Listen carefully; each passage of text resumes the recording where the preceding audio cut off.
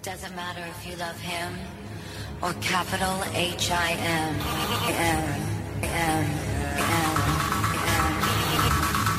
Just put your paws up, 'cause you were born this way, baby. Good afternoon. You are listening to Twin Cities Pride Amplified on AM 950, the progressive voice of Minnesota. I'm your host, Andy Otto, and Executive Director of Twin Cities Pride. I want to welcome you to our show. Our goal is always to keep you in the know by hitting important topics, upcoming events, and let you know how you can get involved. But of course, we cannot ever start a show without saying good afternoon to my lovely assistant, Rena Heisel. Good afternoon, friend. Thank you. Good afternoon to you too, Andy. And hello to all of our listeners out there. We are so excited because we have a fantastic program to bring you guys today. We are joined in studio by artist, fashion designer, illustrator, I love it. children's author, very entertaining human being, Christopher Straub. Rena's over here fangirling it. I'm just saying.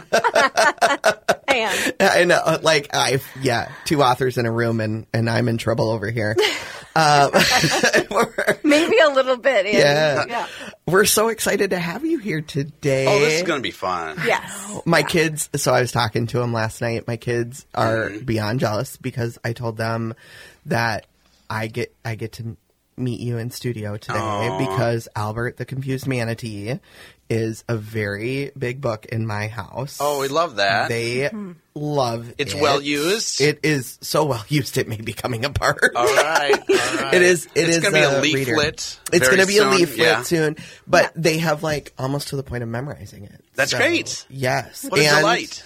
And we have the little Albert too, because we can't have the book without the stuffed animal. I mean, that was a big reason for me to write and illustrate was to make toys as well. I love that. I love it. Yeah. And just to let our listeners know, we are going to talk to Christopher about his books and his art. Maybe talk a little bit about his time on Project Runway. Fine.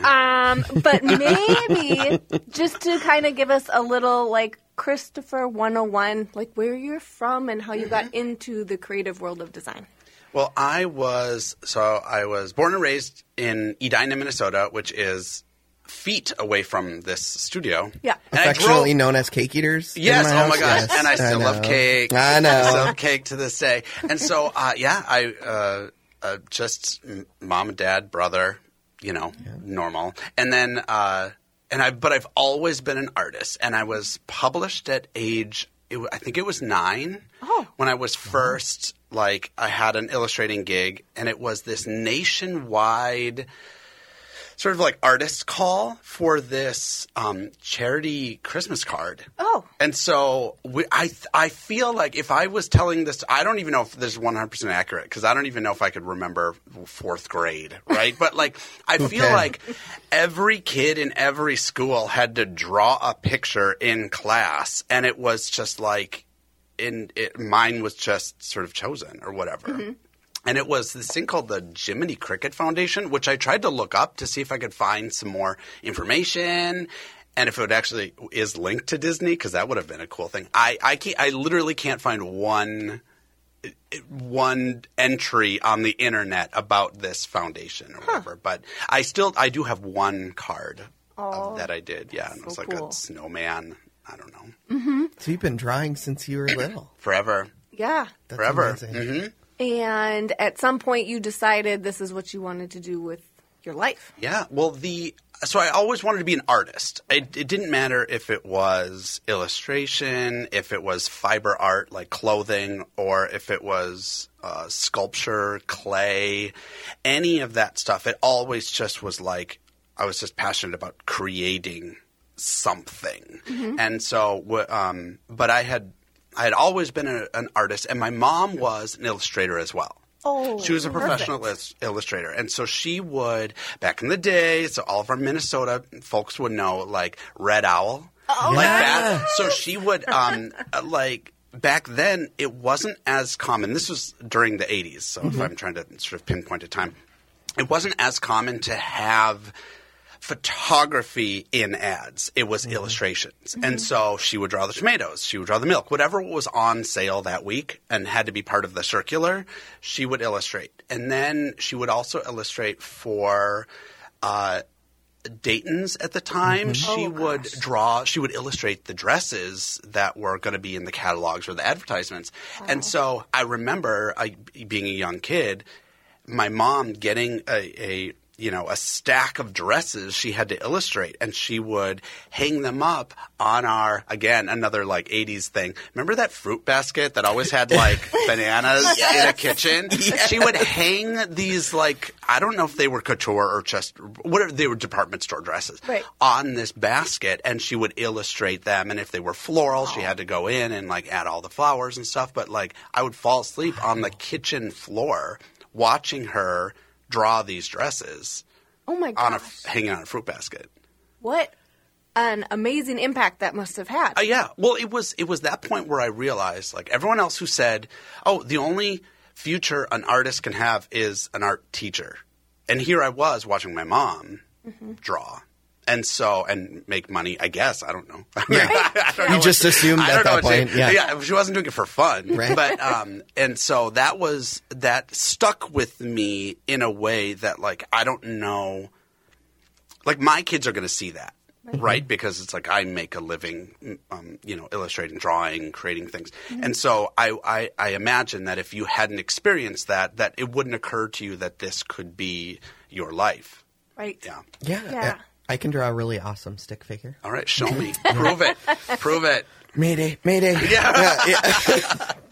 I'm just thinking how amazing that would be as a kid, too, because I'm assuming your mom, most artists are generous people, is letting you tinker with the supplies a little bit and letting you... Yeah. That was every gift, by the way, because my brother was the sports star. Oh. So it's like he got expensive, pads and helmets and skates, and he did every sport. He had all these trophies. And but at the holidays, I would get those deluxe art kits, right? With the too many markers and the pastels or whatever. It's like it would just be, it was always designed in some way to open up and make you feel like an artist and stuff. So I got that every year from every relative. And so it's because my only passion that I really put out there was illustration. So where did you go on to school? Oh, I didn't. No. So I didn't go to college. I didn't know that this would come up. Thank you very much. Here's a real funny story. Like this actually sort of connects back to this education part. So I graduated from Edina High School, but at that time my father had passed away, and we were not we couldn't keep the lights on. We did not have money. So I had like debt with the school in the lunchroom. Yeah. And so I never, to this day, I graduated in 1997. To this day, I don't own my diploma. Wow. I have the empty portfolio. So I'm like, should I go to Edina High School and pay the $17? No. Or whatever? Yeah, so I think No. I think it's actually better to have the story that I don't have my diploma. And how things have changed because now I have $17. What? I was gonna say, in my pocket right now. Yeah. But I think it's a good, sometimes your passion can lead to so much more. And I'm not discrediting going to college, just saying that out loud. However, when your passion comes out in that, you can do great things. And, today, too, how things have changed because being that, 80s, 90s child... The expectation was. It was. And now I have a 15-year-old, and we went to her freshman orientation at high school, and they talked about college just a little bitty bit. College prep. They were talking about the trade schools and arts and working with your hands and getting out there and jobs that are going to be sustainable because everybody will need an electrician. Yeah. Everybody will need these craftsmen. I'm glad that that's the conversation. Yeah. Because it wasn't in 1997 at Edina High School, which is essentially a college prep high school. It was at that time. The GPAs were extremely high. Right. Yeah. And they would, I don't know if it's like shaming or whatever, but they would give you your class ranking Oh. So within I your class remember of that. 400 kids, I was 279 or whatever. Just gave I me was a like horrible 399. flashback, Yeah, right. Oh, I was like, I they forgot did all that. about that. But that was the standards were so high at that school that if you got one A minus, because there were so many kids getting straight A's, if you got one A minus, you were automatically 75th on that list. oh my gosh. I think that's a real thing. I had blocked all that out. Yeah, This those was are turning horrible into sort of a memories. therapy session. Probably you're wondering why we brought you here today. No, but this is for creative people, though. The whole college regimen was very like, it was And I didn't know daunting where and I not- fit. Right. Yeah. Because it was so advanced AP calculus and advanced AP European history and the sports and all that stuff. And then us artists, like we didn't get the funding. And so we would like – I remember having a class that was like metalsmithing and we made a ring. Well, if you wanted to keep your ring at the end of it, you had to weigh it and pay for the silver. If not, it goes back into the smelting or whatever that crucible or whatever that thing You put was. your heart and soul into this thing, and now Yeah, Okay, and you there had you to go. like pay for your clay. You Yeah. had to do all this stuff. And it's so funny because it's like that was such an affluent like school, but the artists didn't receive the funding. And this is not me being crybaby. Yeah, no, like no, this no. is, No. but this is me sort of acknowledging waste, even when I Yeah. was like, okay, what do I have? right, and to see maybe some of. There's a long way to go, but the improvements as far as like lunch funding, they Yeah. wouldn't do that anymore. Now lunch is No. included. Yes. You know. Okay, Oh, so yes, we're yes, we're gonna get No, into let's this, keep so- talking about education and funding. Okay, we're gonna take a really quick break. Fine. But stay tuned because when we come back, we're gonna continue this conversation with Christopher and hear more about your work. So you're listening to Twin Cities Amplified on AM 950, the progressive voice of Minnesota. But cocaine don't love her back. When she's upset, she talks to Maury and takes deep breaths. She's a 90s.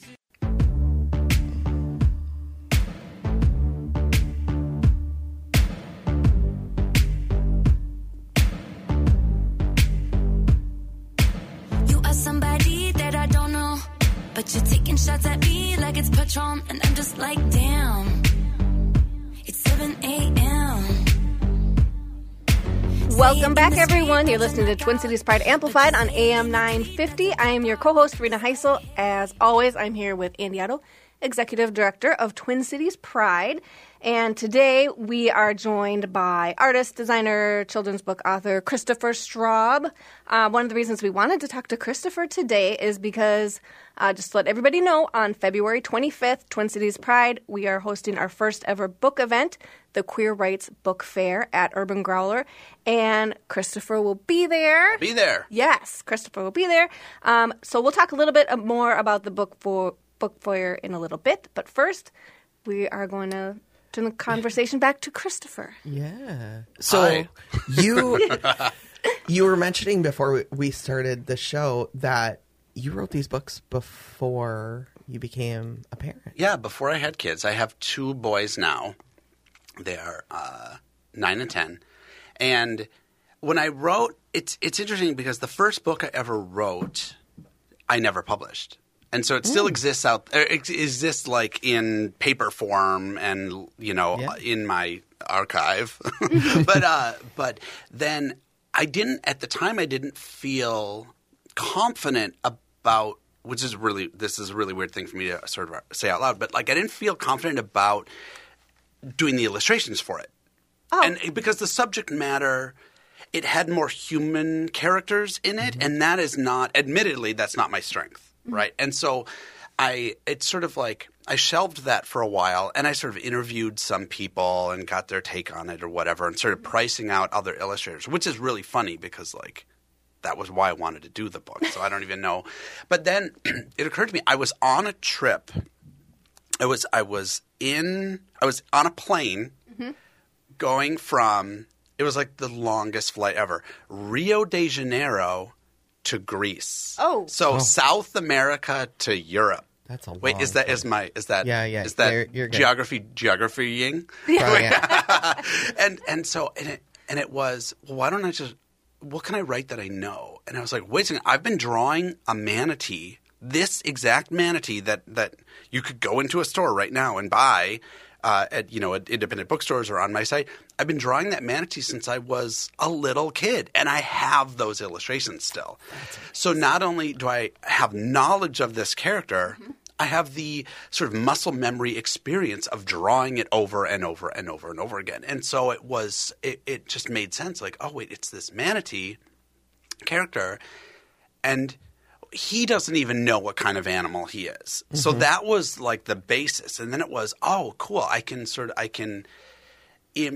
include in this book lots of compare and contrast, repetition. It can follow what are called kindergarten readiness best practices. So it's following different formats that are going to help kids in the process of learning how to read. Yeah.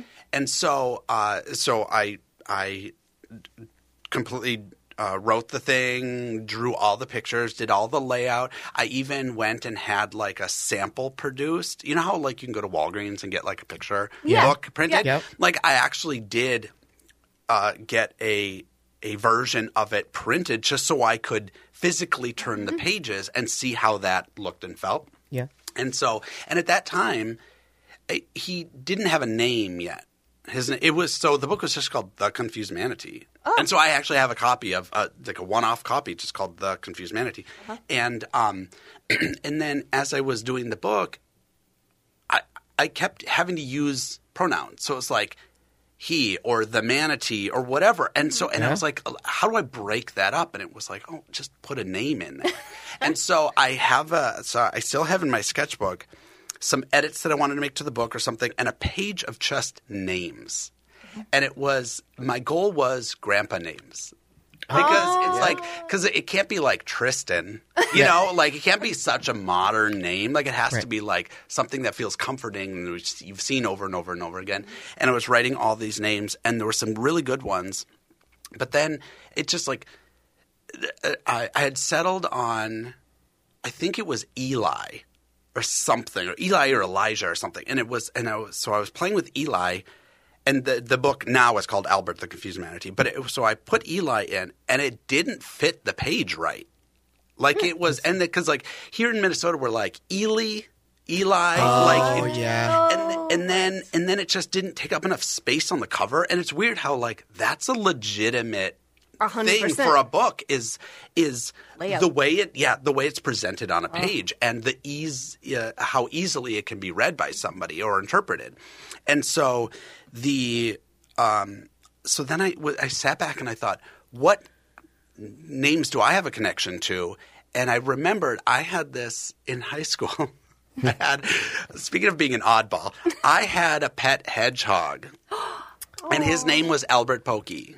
Oh, I love and that. My manatee is named after a hedgehog. Oh, I love that story. Yeah. So that's where that came from. I love hearing these creative, like to hear where the nuggets all stem from. Yeah, it's so fascinating. There's reasons behind every single thing. Yeah. Yep. Well, yeah, because you've got Rocky and you've got Yodi. Yes, I've got Yodi, and Yodi is unabominable, which is really fun to have a 3-year-old try to say unabominable. Yep. Yeah. Yes. And then with that one, it's called The Unabominable Yodi, about a lovable Yeti who teaches kindness. That's what makes him unabominable. But the name Yodi is actually that was made up. That was said to me by my kids because we were driving. And we live in the country, and we were driving, and one of my kids was 2 or 3 years old, looked out the window, and he saw a coyote, and he said, Yodi. And I go, write that down. And so that's that's golden. Where, that's right. So it's like that whole thing was around. So my kids had, at that point in my writing career, I guess you would say, I had kids, and I wrote that specifically for them, a message of kindness, and a much quicker read than the first couple books. Yeah, super. Oh, yeah.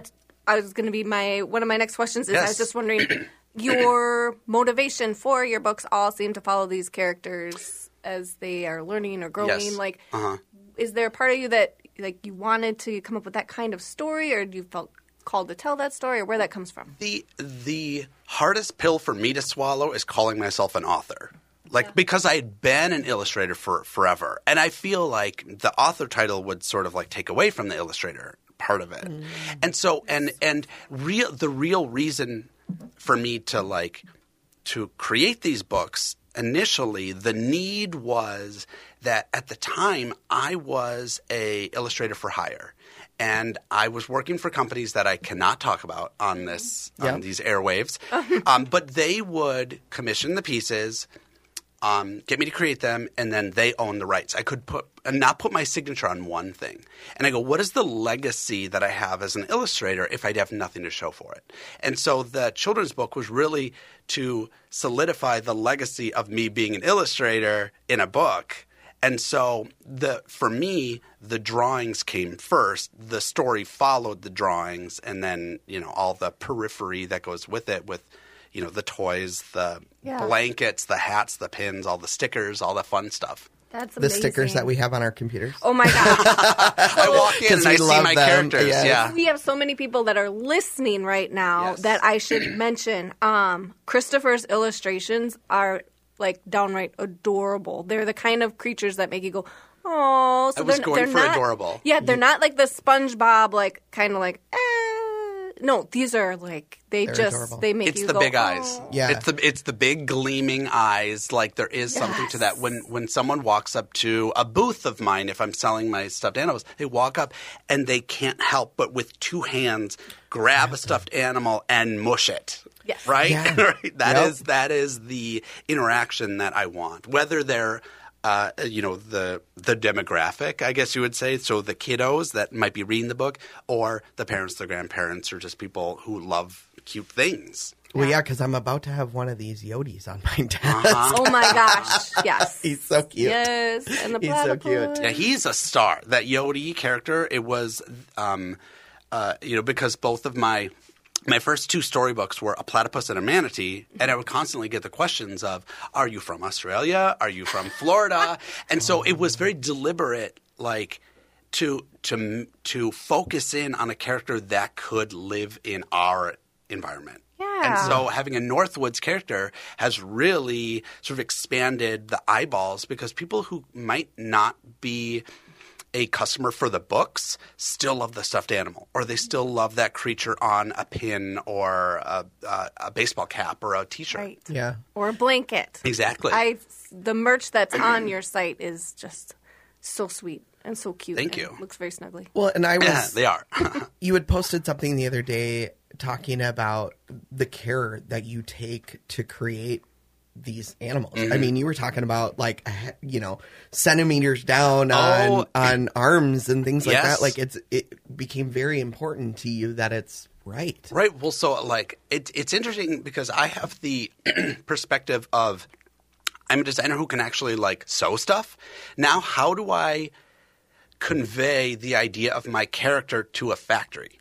Right. Mm-hmm. And so how do you make them understand what I'm seeing versus what they're seeing and all that stuff? Because if I'm going to do a stuffed animal that's going to be in a child's hands, they can't be handcrafted. They have to be made in a facility with child safety standards in place. They have to all go through the testing. Every individual piece has to go through this ASTM testing. You'd think I'd know this stuff by now, but it is but it's kind of a delight to have a factory kind of focused on, making something that I produce that literally came from my hands and my brain. That's so incredible. So when you're talking about fascinating. dialing in to make sure those eyes are exactly the right width, exactly the right size, bring that arm down, that shoulder has to look this way, otherwise it looks too shrugged. And so really dialing that in is kind of a fun part. And you can follow this process. I've been posting more and more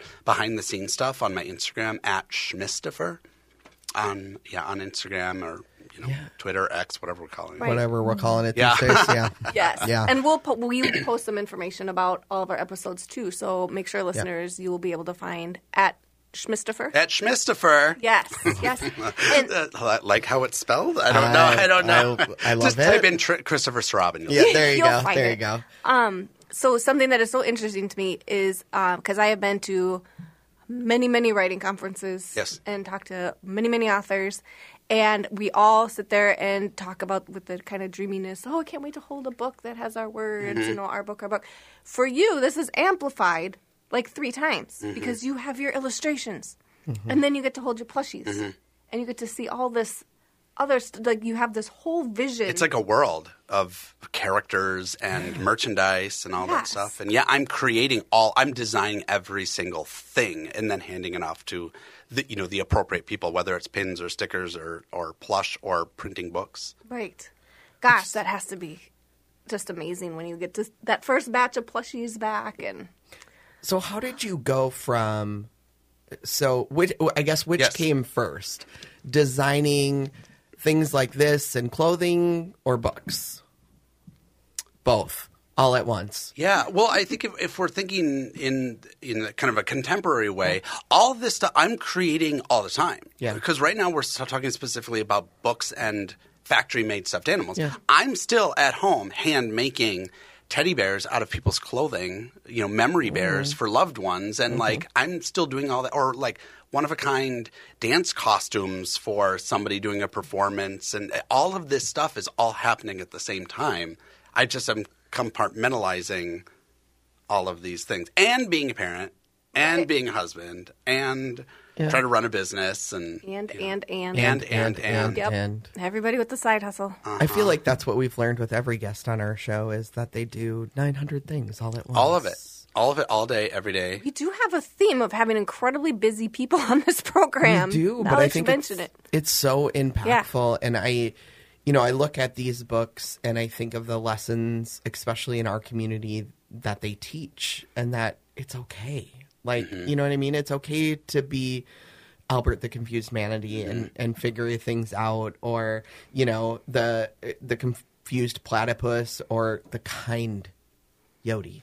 Right? Like, it's all, and in my house and my kids, all of our books are really focused on being a better person. Yeah. Right? Like, I literally have shelves of books about being kind and being authentic and who you are. And, you've done such a great job at this age level to do that. And so I commend you on that because I don't know. I couldn't do it.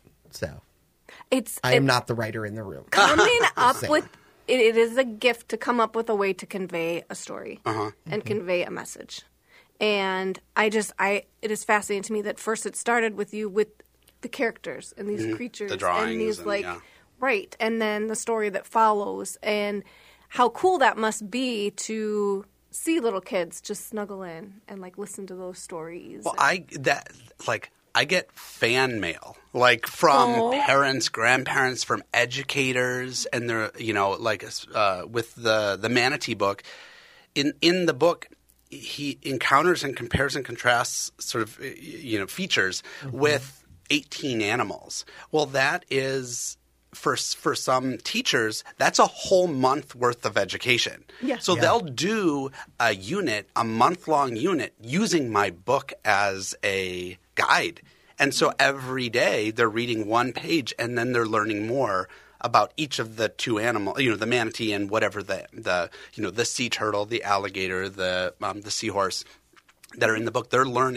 They're spending that whole day learning everything they can about seahorses. It's so awesome because there's also the socio-emotional learning they talk a lot about in the kids' books is what kid isn't sitting in their class comparing themselves to every other kid in the room. Oh, that kid can draw really well. That kid's super good at hockey. That kid can sing. What can I do?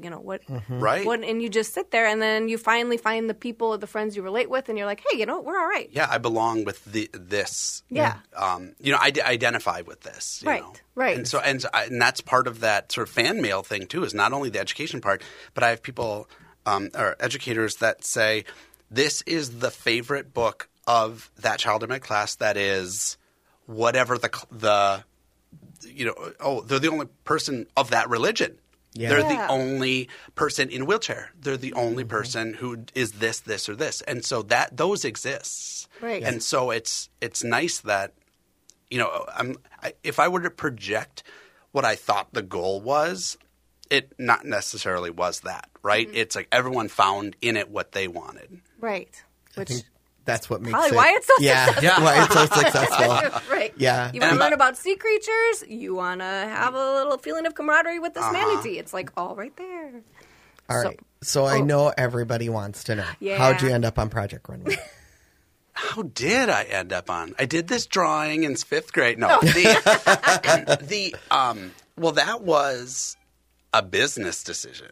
Yeah. Right? Like it was, if I was going to put myself on television, it was like it was going to amplify my business. Like that was the goal. Like the side effect was being famous. Like for me, it was the goal was go on there, get as many episodes as I could. Like it wasn't even like I wasn't even trying to like win a season of a TV show. Like that never occurred to me. And so it was, okay, well, I'm a designer. I would like to work as a designer or artist or whatever.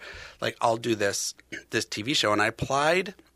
I had first seen season 2 on TV. So I applied for season 3, 4, 5, and 6. And every time I applied, I got further and further in the process. Oh, cool. And then I got on season 6, which taped in 2008, aired in 2009, and I sort of jokingly say, like, I'm still cashing those checks. Like, I'm still getting business off of that appearance. And I was on TV for 14 weeks straight. Because I made it all the way till I was eliminated the episode before the finale, but then they brought me back to help sew the final collection. So I was on every single episode. But that was also in a time before social media was what it is today. Yeah. So how now, like, you know, somebody going on a, you know, American Idol or Drag Race or something, like they instantly have hundreds of thousands of followers. Like I got emails. Yeah. Like, I woke up and I had 700 emails after the first day. That is something to think about. Yeah. And I read every single email, replied to all of them. And oh my gosh. That's amazing. That was before Twitter didn't exist back then, and Instagram certainly didn't. Facebook was pretty new. I shut down. I had a MySpace, and I shut down my MySpace so I'd have less to worry about. Right? Good old MySpace. Good old MySpace. Good old MySpace. How fast that technology has changed. Like, just, it wasn't that long ago. Mm-hmm. But I think it's really important to take from that, it's okay to self-promote. And that was the purpose. Yeah. Mm-hmm. And it was, and also I felt comforted in the fact that this was an investment in my career future stuff. 100%. It wasn't like I wasn't on there just to disrupt the cast and hawk a lip gloss. It wasn't that, right? Like I was on a competitive reality show, kind of like a Top Chef or American Idol. Like I had a skill with a business attached to it. Yeah. And so that was the goal. And a very talented skill. Well, yeah. Enough to keep me going. Yeah. I mean, and still to this day, like, Still I mean, that's the thing. Like, I'm not one of those people that just, there are people from my season and other seasons that I'm pretty convinced never sewed a day after being on TV for whatever reason. Yeah, I don't That's understand interesting. that. Like you feel like you made it up so far up that hill. Just keep going. Because if there's not an instant return, it's like how much you work at it. And the thing that for me, I kept working at it. Right. Well, and I think that's a really good message, too, as far as being a creative person and championing yourself. Like creatives just get taken such advantage of. It's, oh, will you do this for the exposure? Yeah. Oh, will you, you know, and I have, like, I look back at all the projects I did for free and then, and the wisdom that I would impart on my own kids or anyone else that's going through those experiences, too. Yeah. We have to pay our artists. We have to pay our and artists. I'm a big champion for that. Like, even within the other designers in Minnesota, if they're using this, I don't want to like put anyone down. No. If our names are being used to sell tickets, then you should get paid. That's right. Then you know, it would be like a band. You have to pay a band to perform. Same thing with us designers or whatever. Absolutely. Yeah, we started a program, Artist in Residency, which we're still trying to work out. But again, it was to uplift and amplify the voices of these artists to say, hey, you know what? They deserve that pay. They deserve that recognition. Right. And we need to stop using them in a way that's just not cool. Well, I know that's one that since Andy came on as ED last year is just trying to create more spaces. Like we're doing the Queer Rights Book Festival, like just trying to create more places, book more venues, try to have more places where people can gather and not only make friends, but like check out some cool art and books and. Well, and also to showcase that it exists here. Yes. Because that's the biggest question that I would get from a fan or whatever, and they're like, "Oh, are you in LA now? Are you in New York? Are you?" Because they think that that's the only place where success is allowed. Mm-hmm. You know, the fact that you're able to, and here we're living in a day where it's we do so much digitally now, right? Yeah. That like you don't have to necessarily be in, like if you're working in the clothing industry, you don't have to be in the heart of New York to develop samples or whatever. Right. You can do that all, with the communication, at our fingertips, all of us. Yes. Absolutely. Yeah. So with that, our time goes so incredibly fast here at the studio.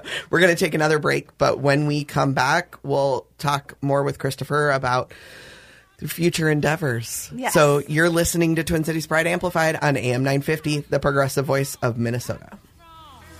And I learned how to get along and sew your back from outer space. I just walked in to find you here with that. And I wrap my fear around me like a blanket.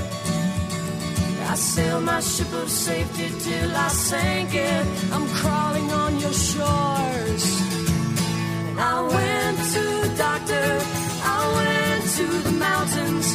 I looked to We are back, and you're listening to Twin Cities Pride Amplified on AM 950. I am your co-host, Rena Heisel, along with Andy Otto, ED of Twin Cities Pride.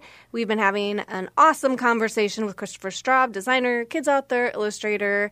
We just learned duck wrangler. Nathan's hot dog eating champion. No, Oh my I was God. like, are you really? serious? That's amazing.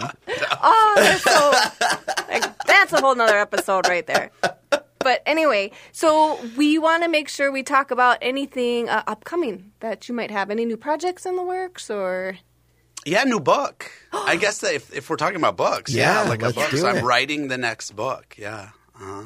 Can we get any tidbits about it yet, or is that I don't want to give too much away, because here's the Is thing: it another picture book? Yes, it lives in the world of my existing books, and while I'm developing that one, I'm also reprinting and republishing all of my books, all in hardcover, all the same size. So like, it's gonna look nice on a bookshelf for kiddos, because and then I'm going to be standardizing the size of the stuffed animals too, so it's like it's going to be sort of clear across the board. Because at the beginning of this, I didn't have a price point in mind, and so I just developed products that I thought would look great or whatever. And so now I'm starting to go like, all right, what's an easy price point for someone to pick up a book and a stuffed animal as a gift for a child? Have it hand personalized and hand signed by the author, and so.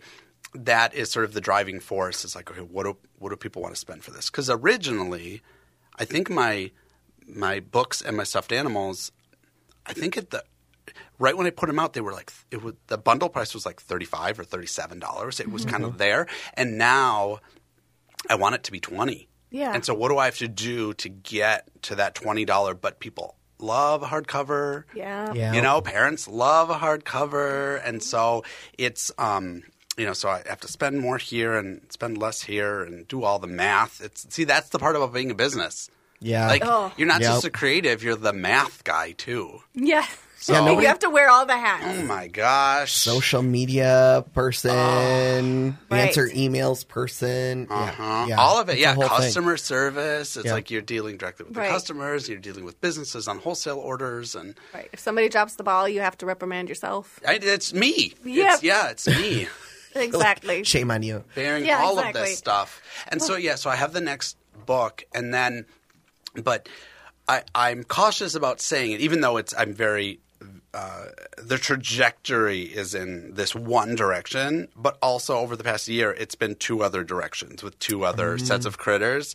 And so it's like, hey, which one do I pull the trigger on first? And so I stopped telling people, because I'd be like, get ready for ducks. And then there's not going to be a duck. It's an elephant. It's not going to be a duck. Yeah. Right. Yeah. It's something totally different. Not going to be a duck. So I get that. But you make appearances other places. I actually saw you at Little Ruse, which is where we Little Ruse. originally Yes. got Albert the manatee and the stuffed animal that my kids have not let go.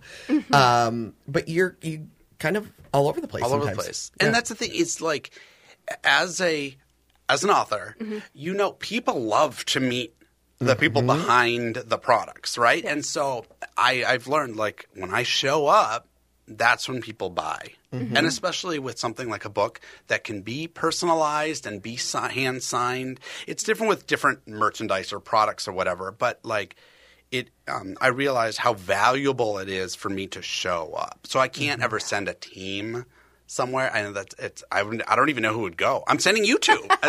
You're my team. We will champion you. Yeah. Yep. The team is me. Yep. Fill up my trunk with the little plushies. Exactly. I know. Good. I'll We do may a not count. show up. I'll do a count. Yeah. I'll definitely get a count before and after.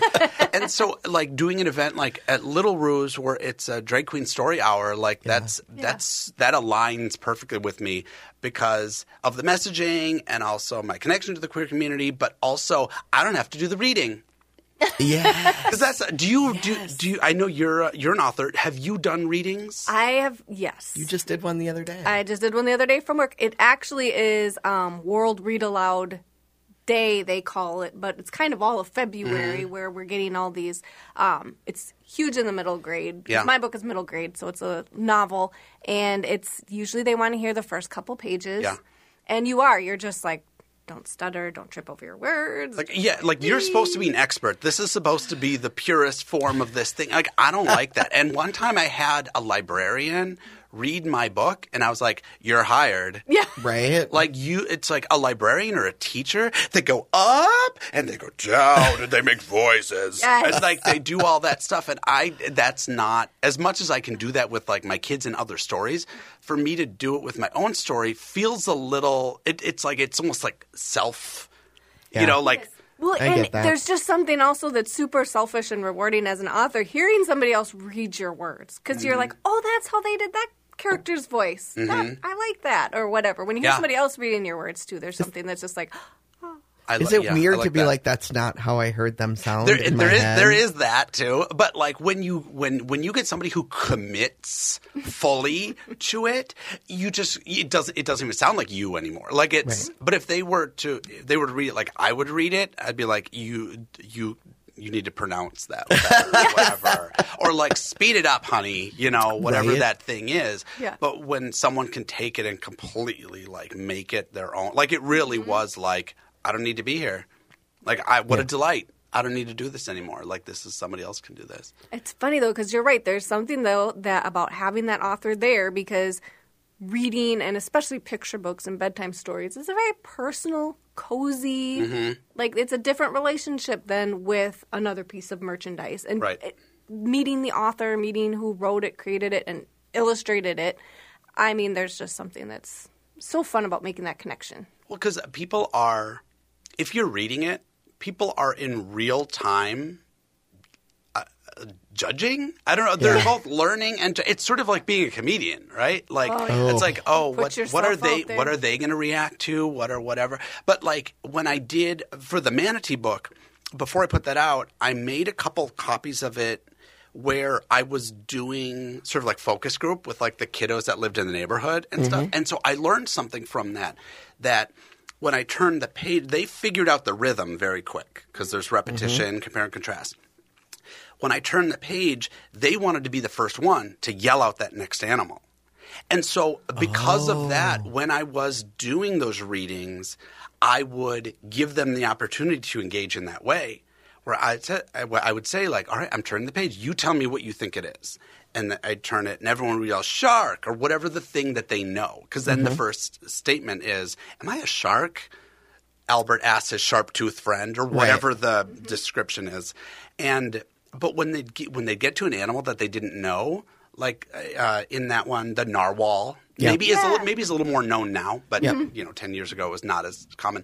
But they would go, and you hear like seal, like a dolphin. You just hear these. Everyone's just like bunching up all these animals, and that was the fun part because you're truly educating, at that point because you're learning about this real, thing that they had not known for before, which is more obvious in the platypus one because they're all outback animals, and there's some bizarre ones. If you have the original version, which was a hardcover, and now it's available in softcover.